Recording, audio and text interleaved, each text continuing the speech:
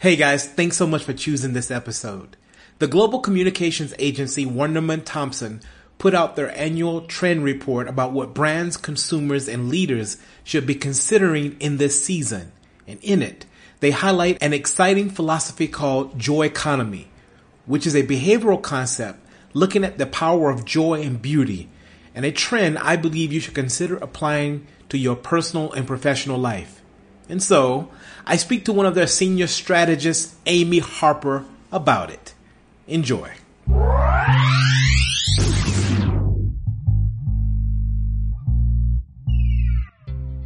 Amy, welcome. Thank you so much, Timothy, and thank you for having me here today. It's such a pleasure. Anyone who believes in the balance between a little bit of magic and research and analytical thinking is going to be part of my tribe.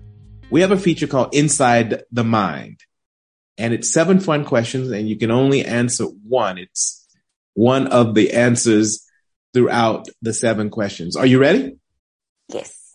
All right. Running or yoga? Yoga. Coffee or tea? Tea. London, New York, or Tokyo? New York. Beach or mountains? Mountains. Hair up or hair down? Hair down all the time. Even though your hair is up now. It's for that this interview. So funny. Okay. Okay. People watching or animal watching? Animal watching. All right. This is a hard one. Brace yourself. Are you ready? Yes. Purpose or passion?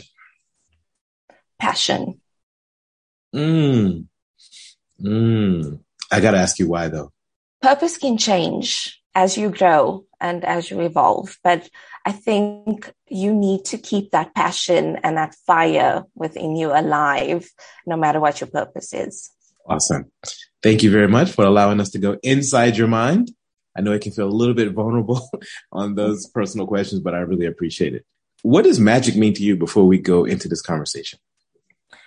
Magic, like you said, it's gut feel. That magic only comes when you've taken all of that research and you start applying some passion towards it in order to help your clients reach the objectives. Yeah, lovely.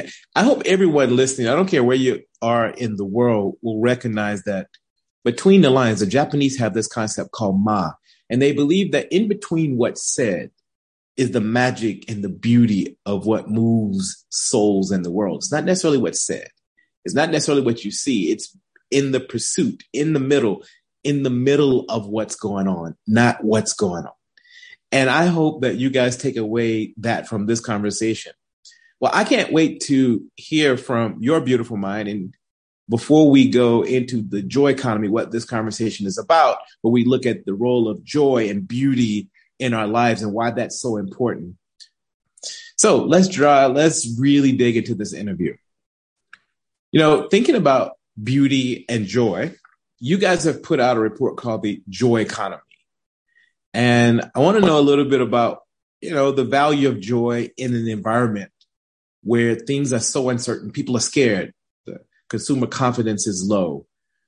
People are just literally out here freaked out about what's going to happen tomorrow. Is it going to be a nuclear explosion? It's going to destroy my life. I don't know what's going on. What does joy mean to someone in this environment? What does joy mean to you? Joy to me means sitting back and just smiling because my heart is happy.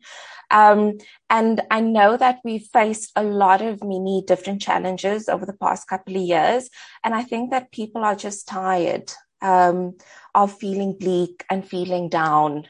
So it's not to say that things are just going to magically change, but it's to say that despite all of these challenges that I'm facing, I'm still going to choose these little moments of joy so that I'm going to be okay. Wow. It's like a choice. It's like a decision to look in the mirror and go, I have an option. It reminds me of the great writer. He wrote Man's Search for Meaning, Viktor Frankl. He was being tortured in the Holocaust. And in the middle of being tortured, he decided to choose to focus on his wife's beauty. And he said, because I was able to focus on my wife's beauty, it reduced the pain of being tortured. And that always made me think about the fact that just how powerful the brain is, that we have choices no matter what we're experiencing. And I hope especially people who are listening to this don't get caught up so much in the report, but the value of the report in choice. So, I mean, you are at Wonderman and Thompson, and, you know, when I got your report and I received it from your team, the quote that stood out in my mind said, an unrestrained, impactful, and powerful burst of energy is being injected into the year ahead. Why does this unrestrained injection of joy matter to brands and leaders? Brands and leaders are something that we as consumers come across every single day. So if your consumer and your target market is looking for joy, brands and leaders need to start giving that to consumers. You know, your report highlighted a few concepts that we won't dig into now. People can go and search themselves, called elevated expressionism, and the need to like creatively express and feel good feeds, and offering concepts on the feeds that make people smile, right? And ageless play. Einstein said the highest form of research is play and having a good time and really enjoying the creative process. But we're going to hone in on beauty. So let's talk about why brands and leaders should care about beauty. In the past, beauty has been very much of an individualistic space where it's, I'm going to wear my lipstick so that I can look good, or I'm going to do my hair so that I can look good. But with the Joyconomy trend booming this year, beauty is going to be more of an outward expression. So it's more, I'm going to wear this lipstick so that I feel good about myself and I feel confident, and I can start sharing that confidence with others.